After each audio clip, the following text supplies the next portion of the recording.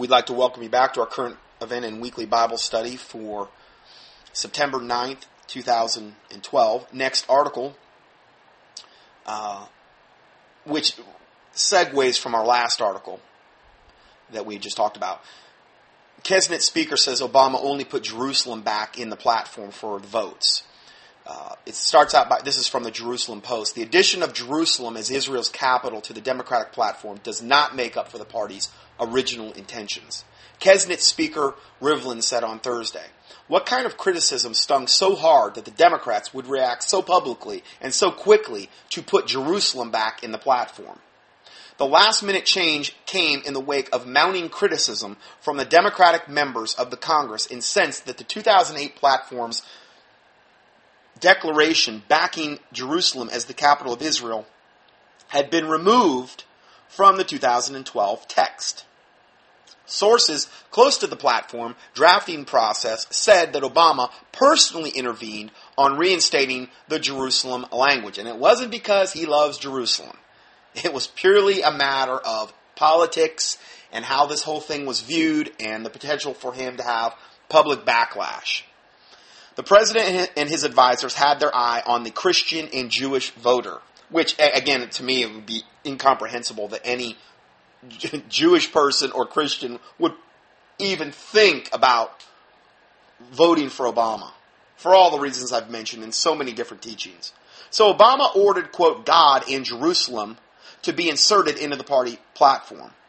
But his convention leaders complied with his order so clumsily that the entire nation can see their eyes and hear with their ears just how hateful toward God and Jerusalem, and let's throw into that innocent unborn babies in the womb because of their rabid abortion agenda, how much hatred they have and how much hatred they have in the rank and the file Democrat delegates truly are, how hateful they are regarding these issues. So I thought that was a good point as well. Now, I've done several teachings on Obama that I put here on page, it'll be on page 4 or 5 of the PDF for September 9th, 2012 that you can click on. There's a PDF, free audio teachings that we put up on contendingfortruth.com, and here's the links to those previous teachings I've done. One's called The Spell and Deception of Barack Obama. I did one entitled Current Events, Rick Warren, Obama, and Hillary. That was when he was getting elected. Then Obama to abandon Israel while embracing the Islamic nations. And then is the Obama the Antichrist? And then I did another one, Obama Citizenship, Lies, and Morality Exposed. That was a 2-part thing that we did. So anyway, you can click on those if you want to know more. Next article. The United States has indirectly informed Iran via 2 European nations that it would not back an Israeli strike against the country's nuclear facilities as long as Tehran refrains from attacking American interests in the Persian Gulf. Now, these people that go up and say, oh no, this has all been, Israel's wanted to wipe out all of... Israel is always the one that's attacked. When they defend themselves, they're demonized, as I've said in the past. But, and again, I've made this analogy before, the quotes that are out there that says if Israel put down its arms and walked away and refused to fight or defend itself, they would be annihilated. If all the Middle East countries, all the Muslim countries, put down their arms and stopped attacking Israel, there would be peace. That's the difference. Okay, so obviously Israel's real concerned about Iran developing nuclear capabilities. Who wouldn't be? Iran, of all nations in the Middle East, is the, I'd say from a hatred standpoint, from a being able to back up with their sane standpoint, with nuclear armaments, they obviously have the most potential to do the most damage, if not annihilate Israel off the map. So obviously Israel is concerned if they have nuclear capabilities, knowing that Ahmadinejad and Ayatollah Khomeini and all those guys have said our goal is total annihilation of Israel. According to the report, Washington used covert back channels in Europe to clarify, and this is from Israel News, this news source, to clarify that the U.S. does not intend to back Israel in a strike that may spark a regional conflict. So in other words, they're saying here there's a good chance that Israel would be on its own. With Obama at the helm, why would that surprise any of us? In return, Washington reportedly expects Iran to steer clear of strategic American assets in the Persian Gulf, such as military bases and aircraft carriers. So basically what America's, through these backdoor channels, is saying is, hey, you can attack Israel. Okay, we're going to try to stay out of your way. Just don't attack our bases. Unbelievable. Israeli officials reported an unprecedented low in the two nations' defense ties, which stems from the Obama administration's desire to warn Israel against a mounting and uncoordinated attack on Iran. Unbelievable. So again, us getting closer and closer and closer from an American militaristic standpoint of turning our back on Israel, that seems to be getting closer and closer. Again, I post my teaching here entitled Obama to Abandon Israel While Embracing the Islamic Nations, and an end-time current event study, and one of the topics was the timeline of disasters on the U.S. when America sells out Israel. The book that Bill Koenig wrote, I believe Eye to Eye, where he goes through all the timeline of how every time we turn against Israel from a political, militaristic type of way, whenever we encourage her to give up more land, we always have some horrific disaster that happens in America within a very short period of time. It's not opinion. It's fact. It can be documented over and over and over again.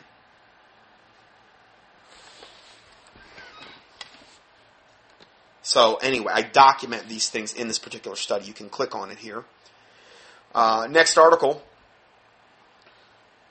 Representative Mike Rogers, the Michigan Republican who chairs the House of Intelligence Committee, says that his much-discussed meeting with Israeli Prime Minister Benjamin Netanyahu in Jerusalem late last month did, in fact, devolve into a sharp confrontation between Netanyahu and the American ambassador to Israel, the former national security official and former Obama campaign Jewish liaison, Dan Shapiro. Rogers told a Michigan radio interviewer earlier this week that he had not previously witnessed such a high-level confrontation. So it's between, Prime Minister of Israel, Benjamin Netanyahu, the main guy, and our ambassador to Israel, our American ambassador to Israel. There was this gigantic confrontation that happened. He described the Israeli leaders as being at their wits' end over what they see as President Obama's unwillingness to provide them with the red lines in the effort to stop Iran's nuclear program. In other words, the red lines would be like, okay, listen, this is the line in the sand, you better not cross it with your nuclear program. And they're looking to America to back them in stopping this nuclear program that Iran's developing. Now, there's an update here, and it says Representative Rogers said as well that he believes the Israelis will probably bomb Iran if they don't get clear red lines from the U.S. In other words, they realize once Iran gets to a certain point and they have enough, let's say, nuclear armaments made, they need to stop it before it gets to that point, is what they're trying to do. They're trying to preemptively stop this. How could you blame them? All they've been done has been attacked over and over and over for decades upon decades upon decades. More lies from the Islamic community about, we won't attack you, just give us more land or whatever. All these false pieces that are always broken. I mean, they're liars. The Quran tells them to lie to their enemies as long as it advances the agenda of Islam. That's all part of their religion. that I've documented in the past as well.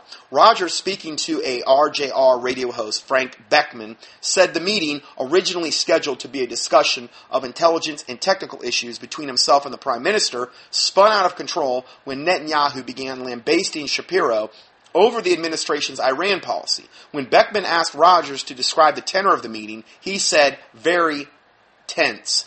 Some very sharp exchanges, and it was very, very clear that the Israelis had lost their patience with the Obama administration. Now, could you imagine if Obama's in there for another 4 years? You talk about devolving. I mean, he's been, believe it or not, Obama in some ways, compared to what it would be like for another 4 years, he's been on his best behavior. Because there's just certain things that he couldn't do, knowing that if he did those, there would be so much public outcry probably against him being reelected for a second term that he wouldn't go there.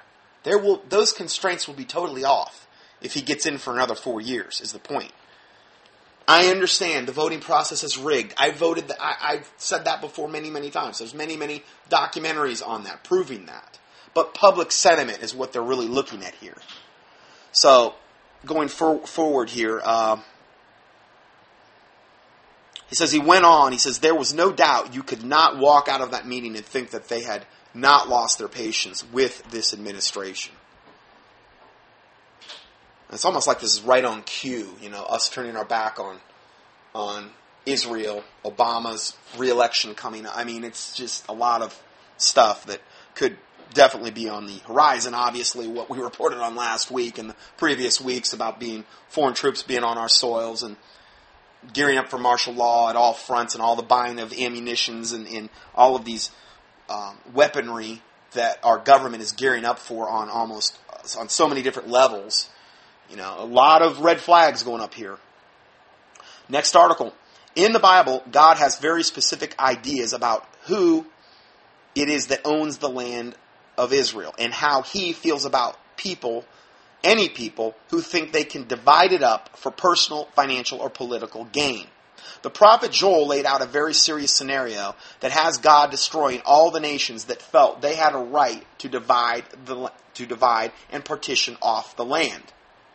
And it says in Joel 3:2, I will gather all nations and bring them down to the valley of Jehoshaphat, and will plead with them there for my people and for my heritage Israel, whom they have scattered among the nations. Now, doesn't that sound like exactly what's happened? They were scattered. The diaspora, I believe, is the term was referred to, particularly after 70 A.D., after Jesus Christ was crucified and Jerusalem was sacked. Nation of Israel was scattered. I will plead with them there for my people and for my heritage Israel. That's what God says about Israel. Whom they have scattered. These are the nations that have scattered them. Whom they have scattered among the nations and parted my land. That's all they've been doing to Israel since its inception, decades and decades ago, when it was reformed. It parted the land. Valley of Jehoshaphat. We're dealing with, in this particular context, we're dealing with near the end of the tribulation, Armageddon, final battle type of scenario. Okay? Notice how God says that Israel is his land, and it's not up for grabs by the United Nations, the Quartet, the United States, or anyone else. God won't even allow the Jews themselves to divide it up. Now let's get on to today's story. We reported back to you on August 23rd that Mitt Romney's team was fighting for inclusion of the language into the RNC platform that would support the creation of a Palestinian state. So now we've got Mitt Romney on the same boat as Obama, not as aggressive, but on the same boat as Obama, where they're wanting a Palestinian state, meaning a two-state, they call it the two-state solution. It's not a solution. It's a travesty. It is ridiculous. They're going to supposedly give Islam its own state and Israel its own state. You look at Israel in relation to the rest of the lands in the Middle East, and it is this tiny little sliver of a fraction of land in the nations in the Middle East, and yet All of the Middle East is absolutely, totally concerned about getting whatever they can get and taking whatever little Israel has away from her and giving it to the Islam. And all that's going to do is they're just going to move their bombs up closer, their cannons and their rockets and all the other stuff. They're just going to move it up closer and take the rest. That's the only thing that's going to become of it. All you have to do is look at history to know that.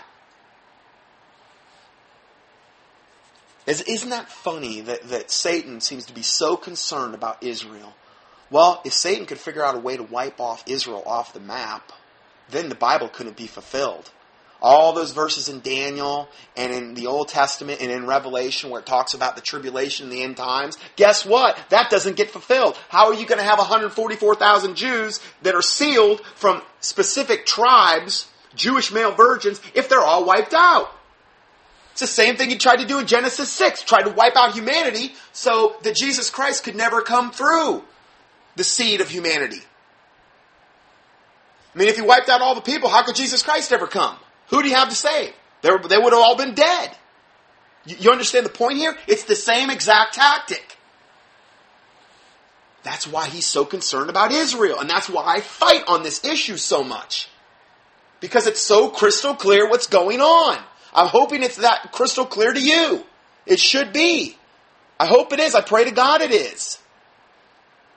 And it's not because, again, I've given some blank check to Israel and they could do whatever they want and they're all grandfathered and they're all going to heaven. I never said that. The whole idea of John Hagee's ethnic salvation. They're saved just because they're Jews. No, that's garbage. They got to get saved the same way we do. Through the Lord Jesus Christ, His shed blood, His death, burial, and resurrection. Same way we do. And I pray to God their eyes be open. But it's so obvious what's going on here in the Middle East. Jerusalem becoming a stumbling stone and a rock of offense. I mean, why is everybody so concerned about Jerusalem? Well, isn't that a confirmation of the Bible? Everybody's so concerned about Jerusalem. It's the stumbling stone and rock of offense. It's so crystal clear. This is so biblically obvious what's going on. It's confirming the Word of God. That's what I'm trying to do here with the current events.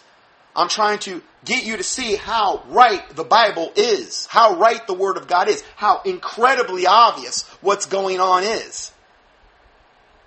I don't want it to be hard or nebulous or, oh wow, I don't know about this. I want it to be crystal clear obvious. I think God wants it to be crystal clear obvious to you. And hopefully it is. So let's go forward here.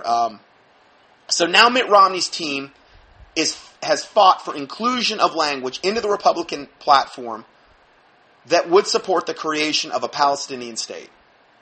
There were many of you that were offended by that. Now, this is the guy writing the article. He says, in fact, you were quite vocal in your responses, using very colorful language to get your point across. In other words, how dare you insult Mitt Romney and question his ethics? He's a good Mormon man. Oh, yeah? Go key in the word Mormon in the search word box at contendingfortruth.com where I expose that devil cult from the pit of hell.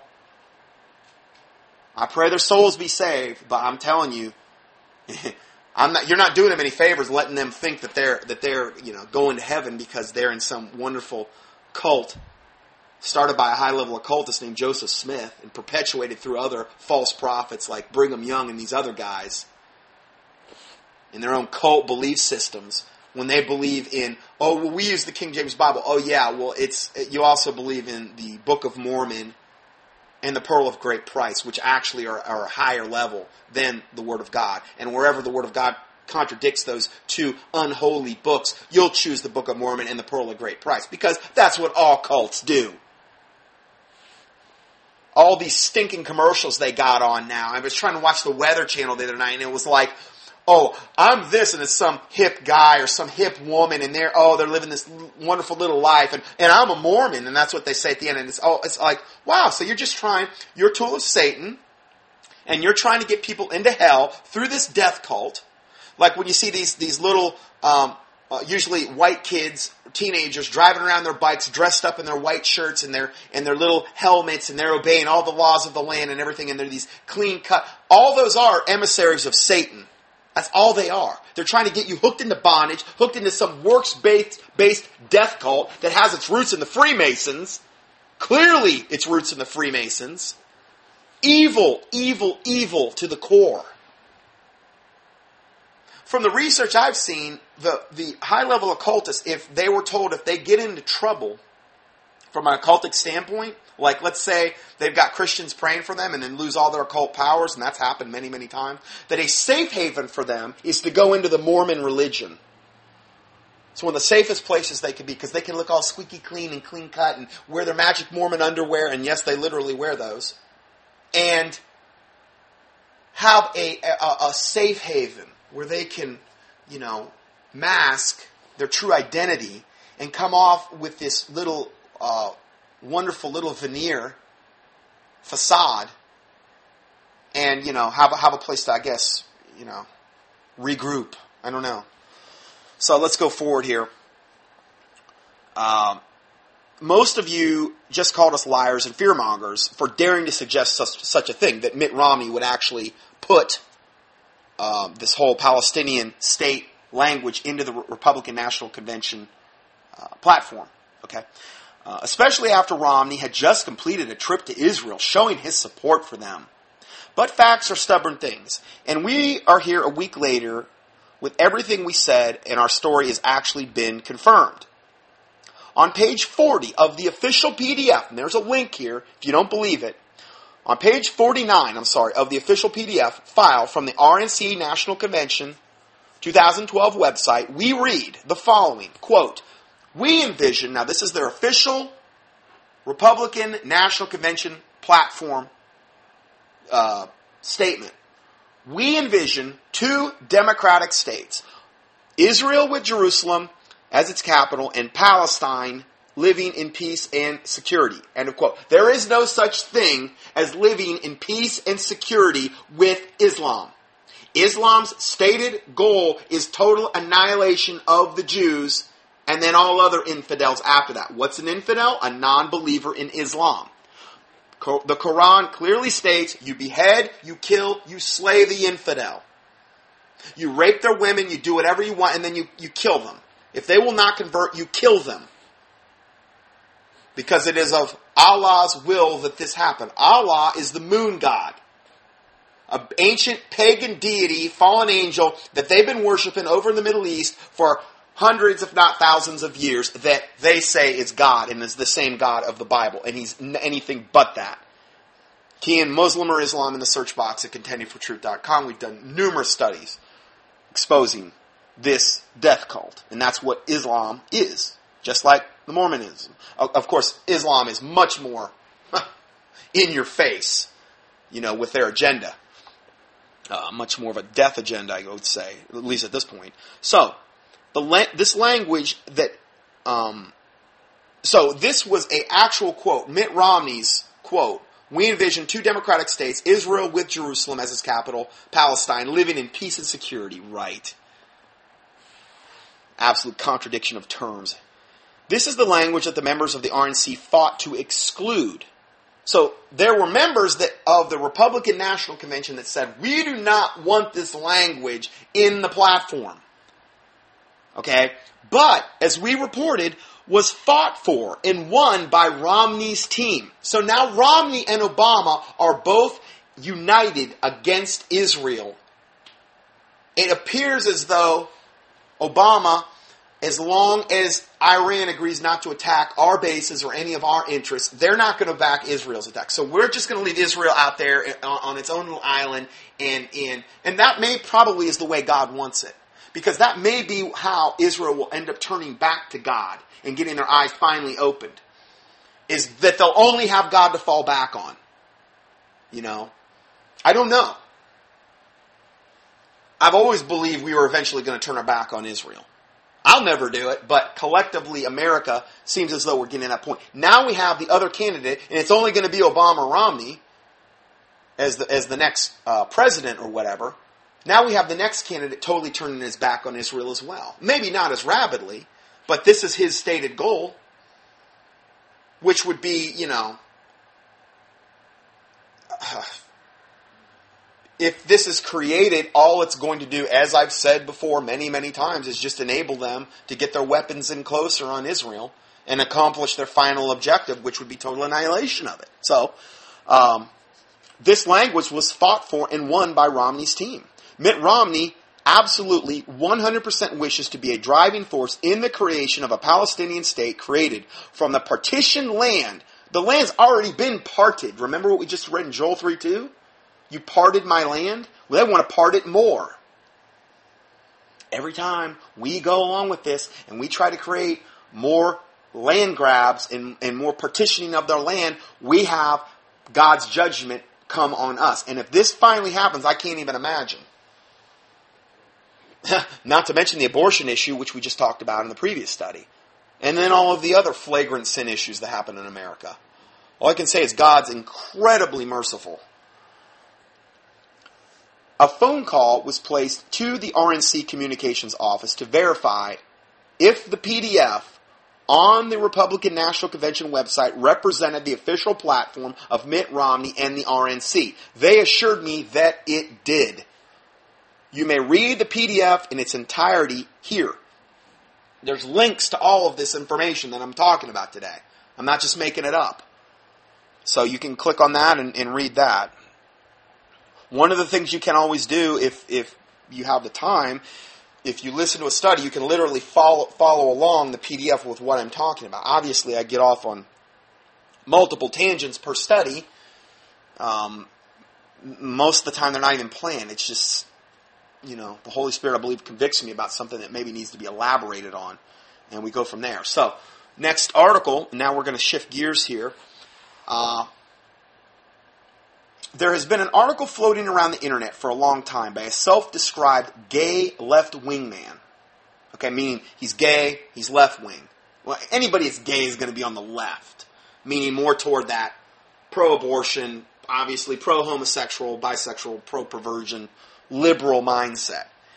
He's self-described as a gay left-wing man. His name is John Hari. He's a columnist for the London Independent. The article is entitled, The Strange, Strange Story of the Gay Fascists. And you can read it for yourself at the vehemently pro-gay Huffington Post website. And there's a link to it right here if you want to read the story by this gay man. Remember, the title of the story is The Strange, Strange Story of Gay Fascists. Gay fascists. Like fascism, okay? It contains the remarkably forthright admission that homosexuality and fascism have always gone hand in hand. Hari writes, now this is the gay man, he writes, quote, "The twisted truth is that gay men have been at the heart of every major fascist movement that ever was, including the gay-gassing, homicidal Third Reich." This is a gay guy exposing his own group of, exposing what he is, a homosexual. He's exposing his, I don't want to call him race because it's not a race. Which is very surprising. Normally, gay people will go out of their way to weasel and worm and cover up. But here's a gay guy coming out, flat out, saying that gay men have been at the heart of every major fascist movement that ever was, including the gay-gassing, homicidal Third Reich of the Nazis, obviously. With the exception of Jean-Marie Le Pen, all of the most high-profile fascists in Europe in the past 30 years have been gay. And he proves this in the article. It's time to admit something. I mean, you can't say the guy's biased. I mean, he's gay. Well, he's biased. It'd be one thing if a Christian was saying all this, supposedly. Oh, well, he's biased. And we're going to get to that in a second. That was a gay guy coming out saying this. Fascism isn't something that just happens out there. It is, in part, at least, a gay thing. Now, this is a quote from this guy. And it's time for the non-fascist gay people to wake up and face the marching music. This is extremely rare that a gay man would ever go there and get into a topic like this, exposing his own group of people. Now, I have a special interest in this article because, now this is the guy writing the story. He says, I have a special interest in this article by this gay man because I am the co-author, along with an Orthodox Jewish researcher, Kevin E. Abrams, of the book called The Pink Swastika, Homosexuality in the Nazi Party, which makes it a nearly identical claim as this gay man's making, but one backed up with nearly 400 pages of documentation. This is a book I always wanted to read. I don't have time to read books anymore. I got bombarded by current events every day, and if I'm going to read, I'm going to read the Bible. That's where I'm trying to. So it's just I don't have time to read books like this anymore. But I always wanted to. This book has nearly 400 pages of documentation proving homosexuality in the Nazi Party and confirming what this gay man was saying about the rabid gay population in fascism. He goes on to say, what I find most interesting about Hari's article is that it has garnered virtually no opposition. The few comments on the HuffPo page, meaning the Huffington Post page, are mostly benign. And if you do a search on Hari's name, you will not find a single suggestion that this article constitute Holocaust revisionism or that he himself is a homophobic bigot. Well, how could they? He's a homosexual. In other words, there's no opposition in the gay community saying that this is a lie. There's none. They're not even debating it. He goes on to say, that's very strange, because I've been called, the guy that wrote the Pink Swastika, the born-again Christian, he says, I've been called both a revisionist and a bigot for writing the Pink Swastika. Indeed, the Southern Poverty Law Center, that legendary beacon of fair-mindedness, has labeled me a hate group for writing the book. Though they refuse to publicly debate me on the issue. Don't confuse us with the facts, our minds are made up. You're a homophobic bigot. You wrote this book, even though I've got 400 pages of documentation, and all the facts are on my side. Doesn't matter, you're a homophobic bigot. Okay. Isn't that convenient? Isn't that convenient? That's what people that are like this do. They just want to categorize somebody and try to drag their name through the dirt and commit all kind of libel against them that are unsubstantiated. That's how they get the spotlight off themselves and onto the other person. They just make up lies about them. Classic satanic tactic. So, on a recent speaking trip to Oklahoma City, my arrival was featured in the newspaper in a story characterizing me as a Holocaust revisionist. Why? Because he's pointing out all the gays that are in the Nazi regime? How is that a Holocaust revisionist? Those are the people typically that say the Holocaust never happened. He's just pointing out the specifics within the Holocaust and the type of people that were their hands were on the switch of the gas chambers. Or on the triggers of the guns or those types of things. What type of people were actually annihilating the Jews and the Poles and the Gypsies and the undesirables? What type of quality of caliber? Gotta think. If you were capable of going in and gassing people by the hundreds and shooting innocent people and starving them and had no conscience about it, don't you think there's a pretty good chance that you were demon-possessed to the toenails, if you could go there? I mean, could either you or I do? I mean, can you imagine yourself doing this? Okay, I think, in other words, just like Homeland Security now is just becoming rampant with all these reprobate devils and all these people in TSA that can sit there and grope people all day long. You gotta think, there's gotta be something physically or mentally, emotionally, spiritually wrong with these people.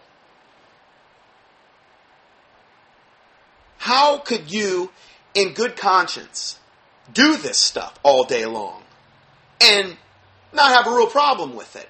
Well, you're demon-possessed to the toenails. You're wicked. You were most likely a vessel of wrath fitted for God's destruction. You're proving that by your actions. You have no conscience about it. Your conscience has been seared with a hot iron if you ever had one. You've been turned over to a reprobate mind.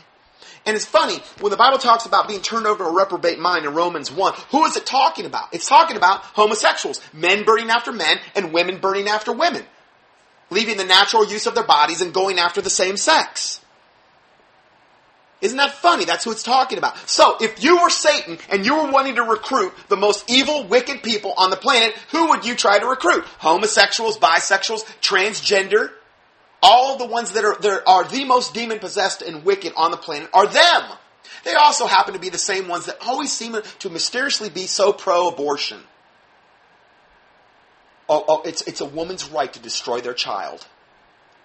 Isn't that funny? They all kind of tend to gravitate to the same thing, pro-homosexual, pro-abortion. They all tend to be one big, happy, dysfunctional, satanic fraternity. And they all kind of get in lockstep and support one another. Isn't that kind of funny that they're all drawn together? Birds of a feather flock together. It's true. Well, that's just more proof here of all this. Let's go further. So they tried to characterize this guy when he got into town, the one that wrote the pink swastika, as a Holocaust revisionist. This label has been permanently added to the gay activist talking points about me, as well as the canard that the book has been discredited by historians, and it has not. How do you discredit a book with 400 pages of documentation? Oh, it's all lies. Oh, right. Point by point, you've went through and refuted every page of the book. No. It's just convenient, satanically convenient to go and say, oh, it's been discredited. End of story. Gay person can look at that and see, it's been discredited. Where's the proof? Well, there is no proof. We just said it. Well, there is a way which seemeth right unto a man, but the end thereof the ways of death. He who trusteth in his own heart is a fool. I mean, the heart is deceitful above all things and desperately wicked. Who can know it? He that answereth a matter before he heareth it, it is a folly and a shame unto him. All those are Bible verses I just went through. He that answereth a matter before he heareth it, it is a folly and a shame unto him. That's what these gays would do when they see this. They just want to dismiss and dismiss and dismiss. And act as though there's no validity to any of it. So going further, the Hari article, meaning this gay left man that wrote the article, his last name's Hari. The Hari article is not the only admission by homosexuals that the Nazi Party was filled with gays. At least a fifth of the sources we cited in the pink swastika were homosexuals. Admitted. For example, consider this incredible statement by Ludwig Lenz, the gay assistant director of the Berlin Institute of Sexology. They actually had the Berlin Institute of Sexology. It was the headquarters of Germany's gay movement in the 1920s and 1930s. Following the attack on the Institute by the Nazi brown shirts on May 6, 1933. Now, remember, this is following the attack of the Nazi brown shirts. This was their statement. Okay? The assistant director's statement. He said, quote, "Why was it then, since we were completely non-party affiliated, that our purely scientific institute was the first victim which fell to the new regime?" Remember, as Hitler started to get into power, he started using the brown shirts and other areas of his Nazi regime to eliminate and cover up and destroy political rivals, possibly military rivals, groups that might bring him in a bad light. He wanted to destroy all of them. This was one of the first places they targeted, this Berlin Institute of Sexology. So he says, "Why was it then, since we were so completely non-party, that our purely scientific institute was the first victim which fell to the new regime?" The answer to this is simple. Why? We knew too much. It would be against medical principles to provide a list of Nazi leaders and their perversions. Evidently, they knew about all this. But not even 10% of the men who in 1933 took the fate of Germany into their hands were sexually normal. Do you understand what that means? Do you understand the type of... Talk about something that could be used to blackmail somebody, potentially. They knew way too much about the upper echelon hierarchy of the German Reich military officers. Let me read this again. it would be against medical principles to provide a list of the Nazi leaders and their perversions, but not even 10% of the men who in 1933 took the fate of Germany into their hands were sexually normal? What does that mean? That means at least 90% were not normal. Not normal? That implies that there were 90% at this level that they knew of that were gay. If you were Satan and you were wanting to recruit an army of sold out satanic soldiers, you would want them to be the most depraved people that would have no conscience about doing anything, and it's a fact of spiritual fact that homosexuals are obviously some of the most demon-possessed people on planet Earth by their own actions. I mean, it's pretty bad when you can look at another guy and want to be with another guy. I don't understand that. I just don't understand it. It doesn't compute to me.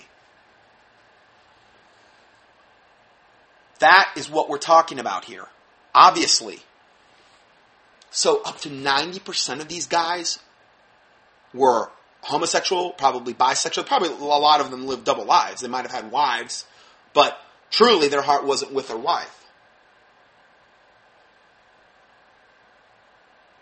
And it makes so much more sense when you see the evil that was perpetuated through Nazi Germany with the prison camps, with all of the evil they condoned. You see all those old film clips and you're thinking, man alive. It's almost like mass national demonic possession. Well, if the head is sick, the whole body's going to be sick. And from the head flows down. And if these people are following demon-infested, demon-possessed devils, Hitler being at the top and then his handlers above him, the literal seed of Satan, it's going to transfer down into the populace as well. If Satan goes to recruit a satanic army, these are the best people to recruit. Their consciences have already been seared. They've already been turned over to a reprobate mind.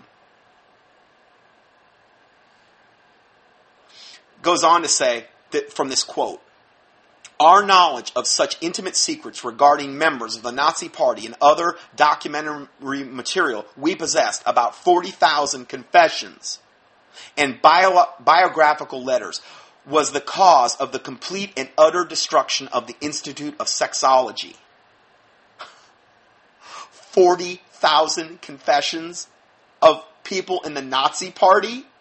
And these are the ones that who in 1933 took the fate of Germany into their hands. And we can look at that, and it makes so much more sense to me now when I look at all of the horrific things they did, and you look at that and you say, how could anybody in their right mind perform these evil actions in the death camps?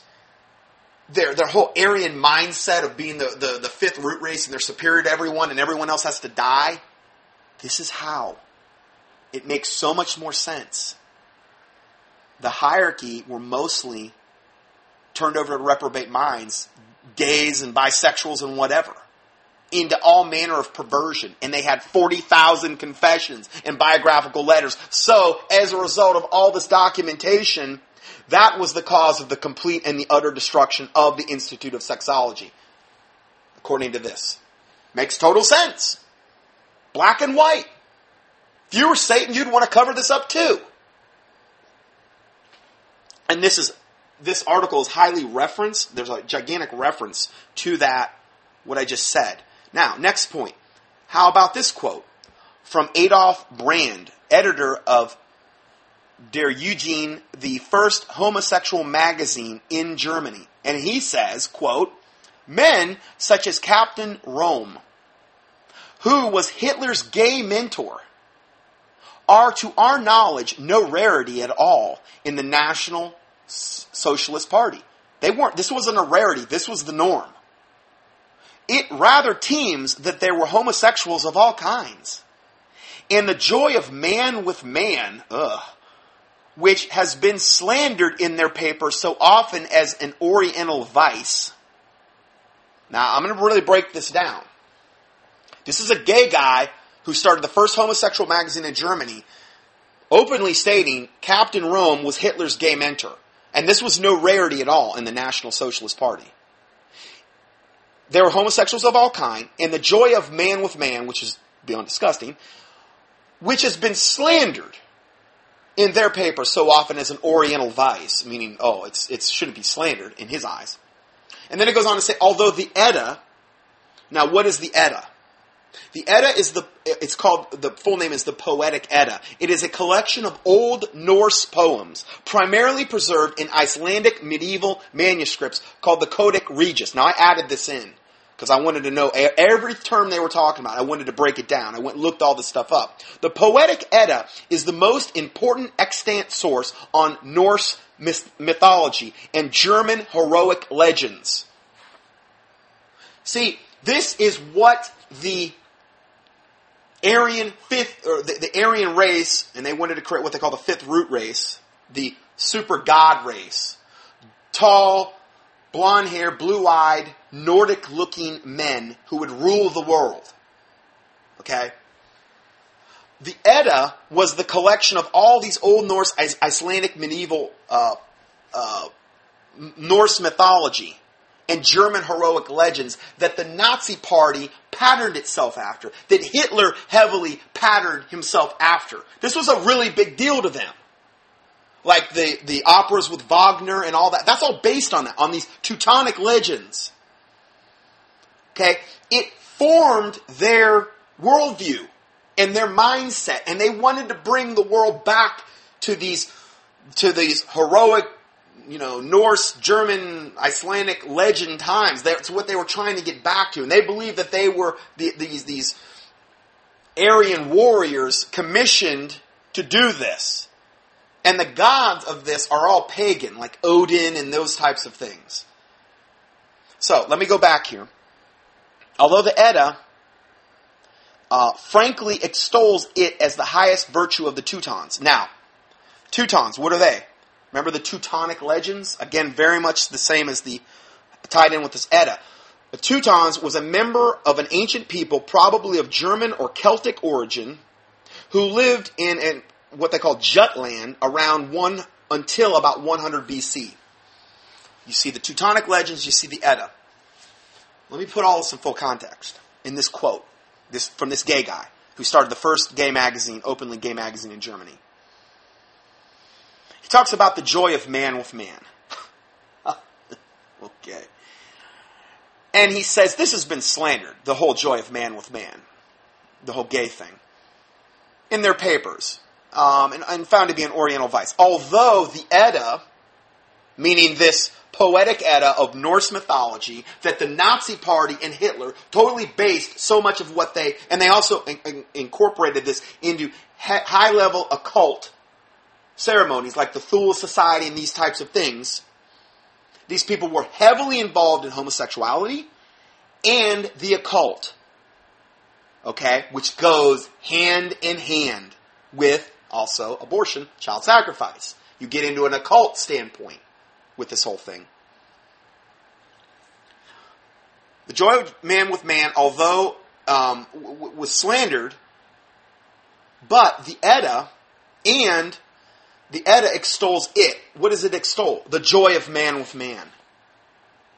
That's what this Poetic Edda does. It basically says, this is normal, Mr. German Nordic guy, you reading this. Men being with men is normal, and it extols it. It basically rubber stamps it as a wonderful, wonderful thing. It extols it as the highest virtue of the Teutons, which is where we get the Teutonic legends from, which is what they were trying to get back to with this whole Aryan fifth root race garbage. So you have to understand, from a Nazi occultic German standpoint, they viewed the Poetic Edda as like their playbook. What did the Edda do? It extolled man-on-man gay relations as the highest virtue of their race. You see why I had to break this down? Because if I would have just read that real quick, I had to really look at it. Isn't that sick? It wasn't just It was the highest virtue. This is how sick this Poetic Edda and their worldview was. This is what they based things off of. And then you throw in Darwinism, which is, they were huge believers in that, where they viewed the Jews and the blacks and these as just inferior races. They were just one step above the apes. They had to all be annihilated, because there's no way those other inferior races could ever evolve into the fifth root race, the Aryan, God-man, which is what they were trying to create. This is why, with the Nazi Party in particular, there were all types of minimum requirements to be an SS soldier. The SS were like the elite, the military, the Hitler's guard. They were the elite. They had all these minimal requirements that you had to meet in order to be a SS soldier. And that included tracing your lineage, because lineage was a gigantic thing to them for these very obvious reasons of this whole Scandinavian Norse stuff. So, the Edda extols it, men with men, as the highest virtue of the Teutons, and blossoms around their campfires, and is cultivated and fostered by them in a way done in no other male union, that is reared on party politics. So in other words, they extolled they elevated this Poetic Edda to the Nazi regime, and these stories blossomed around campfires, which is kind of a symbolic thing. They would get together and talk about these things and extol them. And they were cultivated and fostered by them, the Nazi race, essentially, in a way done in no other male union that is reared on party politics. The threatened hanging on the gallows, with which they allege they want to exterminate homosexuals, is therefore only a horrible gesture that is supposed to make the stupid people believe that, quote, the Hitler people, in the matter of male-to-male inclinations, are all as innocent as pigeons and as pure as angels, just like the pious members of the Christian Society of the Virgin, which are the Catholics. Now, let me break that down, that last sentence, because it's a gigantic, run-on sentence that you have to break down. The way this guy writes is horrific. So, he's saying the threatened hanging on the gallows, which they allege they want to exterminate homosexuals. Hitler supposedly exterminated a lot of homosexuals. You'd say, well, it doesn't make any sense. Why would he exterminate his own kind? They wanted to... It's just like the Muslims. They want to portray themselves as so morally pure. And so, the Muslims, you pagan Americans, and they've called Christians pagans because we have the Father, the Son, and the Holy Spirit. We're pagans because we worship multiple gods. They say all this stuff. And the Muslims act like they're so morally upright and so much more sexually pure in every way, shape, and form. Okay, the Nazis wanted to create a facade where they were doing the same thing. We're this upright, fifth root race, Aryan God-man, and we are morally superior in every way. But behind closed doors, so on the outward they were saying, we'll kill the homosexuals, we'll kill the undesirables and these things, even though they were homosexuals, or probably bisexuals. They supposedly want to exterminate the homosexuals. It's therefore only a horrible, horrible gesture that is supposed to make stupid people think and believe that the Hitler people, meaning the Nazis, in the matter of male-to-male relationships, are all as innocent as pigeons and pure as angels. It's a facade. It's all a lie. They're killing the very people, or some of the very people, that they actually are. But these were the homosexuals that were out there, there was probably no doubt about it. There was a lot of homosexuals you cannot tell, unless God gives you discernment. You can't tell. They act like, act like a normal guy a lot of times. Not behind closed doors, but obviously, if you just met them in public. That's how the Nazis portrayed themselves. They weren't going around limp-wristed and flitting around the Nazi bases and wearing pink whatever. I'm sure that's not how they were portraying themselves. Those kinds of people that were in society were the ones that were exterminated to present this veneer that they're against homosexuals. Because they know from a moral standpoint, if that was if that was like well known that there was a whole bunch of gay Nazi guys limp-wristed flitting around Nazi bases, that would not exactly breed fear into their opponents. Or that the world would be like, what is going on with these guys? I mean, Hitler was Time Magazine's Man of the Year 2 times. He was the Time Magazine Man of the Year. This is how duped and brainwashed the world was about Hitler. And you know the people at Time Magazine knew what was going on.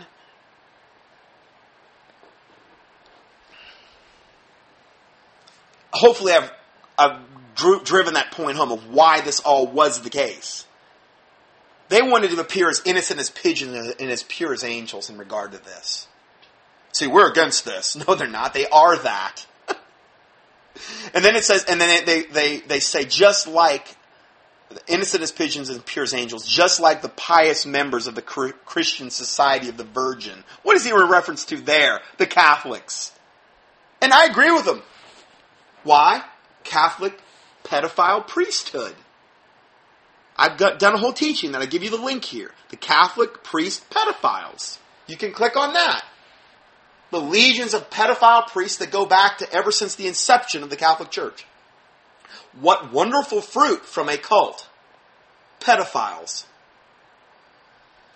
So they're comparing this group of homosexual Nazi regime who wanted to present this veneer of we're morally upright and we want to appear as pure as angels and innocent as pigeons. They're comparing them to the pious members of the Christian Society of the Virgin, the Catholics, who they know to be totally hypocritical as well, just like the Nazis. That's the point he's trying to make. It's honest. We're getting some truth here. There's a gigantic reference to this quote that I just read as well. These are just some of the quotes from the pink swastika. Just some. So, the Washington Blade, the newspaper of the homosexual community in Washington, D.C., reported on the research of John Fout, a gay history professor at Bard College in New York City. He said, quote, the Nazis shut down the 2 or 3 gay political organizations that had been operating in Germany as soon as Hitler took power in 1933. Hitler did not want this type of press surrounding him. So he eliminated things that could potentially make him look bad. Remember, the war didn't break out till years later. So he wanted to have this facade that he was this morally upright person up until the time when he started his invasions of these other countries. He wanted to put his best, facade forward, essentially. So, the Nazis shut down the 2 or 3 active gay political organizations that had been operating in Germany as soon as Hitler took power in 1933. However, according to Fout, gay bars and bathhouses remained open until the late 1930s. The gay urban subculture survived the Nazi period, said Fout. Now this would be now here we get where the rubber meets the road. This would have been a lot to where these guys went in anonymity, in their spare time, the Nazi people, to have a place to go, to interact with other men, just like Obama did before he was in office. It's well known. I mean, the Chicago gay bathhouses, all of his gay lovers that were all of a sudden turned up murdered, all these weird pictures of him with other guys. It's a huge thing. I could do a whole study on that. There's been a lot of people that have done that. Isn't that funny? We got the most wicked guy in office, and he's a closet, basically bisexual, I would assume. Reprobate. Totally most pro-abortion. Isn't that funny how it all goes hand in hand? Rabidly pro-abortion president ever on record. Rabid liar. Pathological liar. Closet homosexual. All types of witnesses. All the gay lovers turn up dead. Gay bathhouse things in Chicago, and one of the most wicked cities in America, and now he's the guy at the helm. And then you look at the Nazi regime and you compare it to Obama. It's the same blueprint. Same total blueprint. Different day. Let's go further. There are just a few citations to gay sources in the pink swastika. But back to the Hari, and there is a problem of gay fascism deniers at the end of the lengthy article in which he corroborates a great many facts cited in the pink swastika and adds quite a number that we were not even aware of. When Hari states, quote, in contrast to his self-serving and gay cause serving libel about the pink swastika, Hari's recitation of the facts about homofascism in history, as well as those of other gay sources, have an especially high degree of trustworthiness.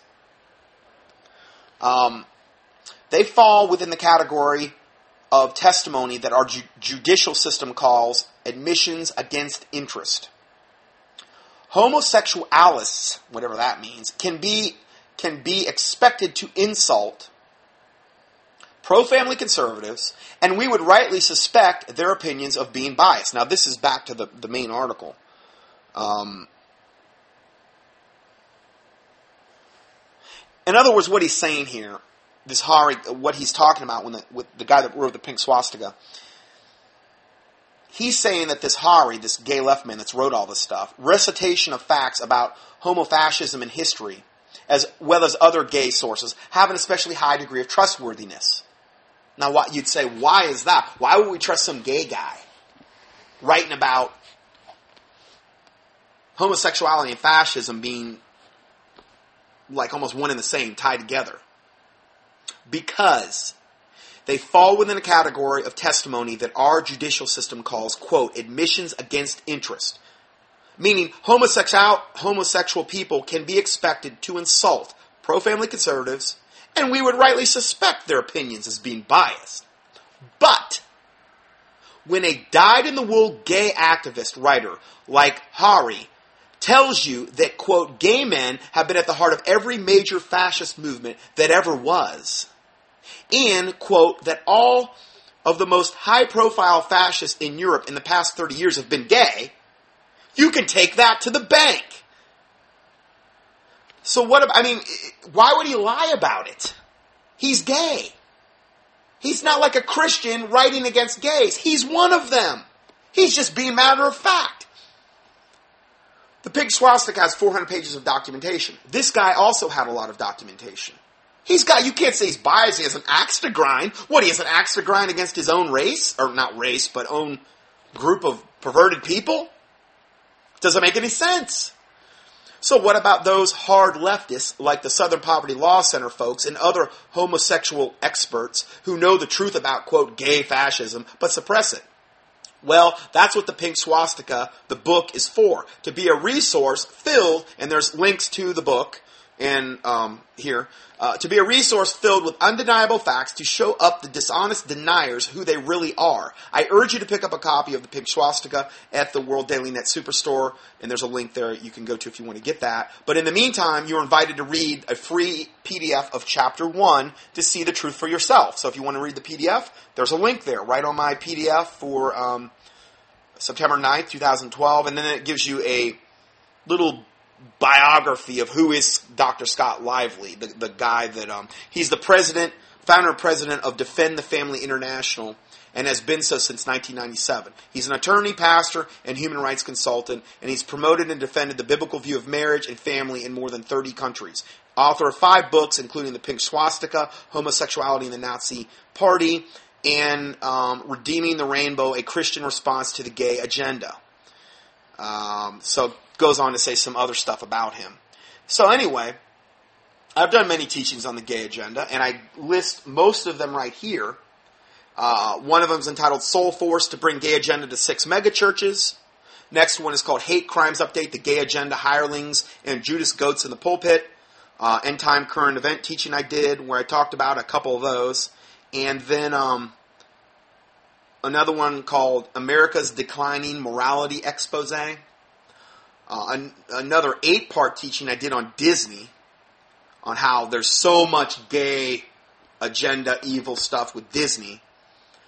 8-part teaching. I give you the links to those here. And then the deception of Christian ghostwriting, where we've got gay ghostwriting authors writing books for supposed Christian ministers. Just unbelievable stuff. All documented. None of the stuff I'm making up. And then pseudo-Christianity gone insane. That was another teaching I did. So you can click on those if you like and get some more information. Now, that brings us to the end of part 2. And we should have one more part, and we'll be all finished for today. So God bless you. We'll see you in part 3.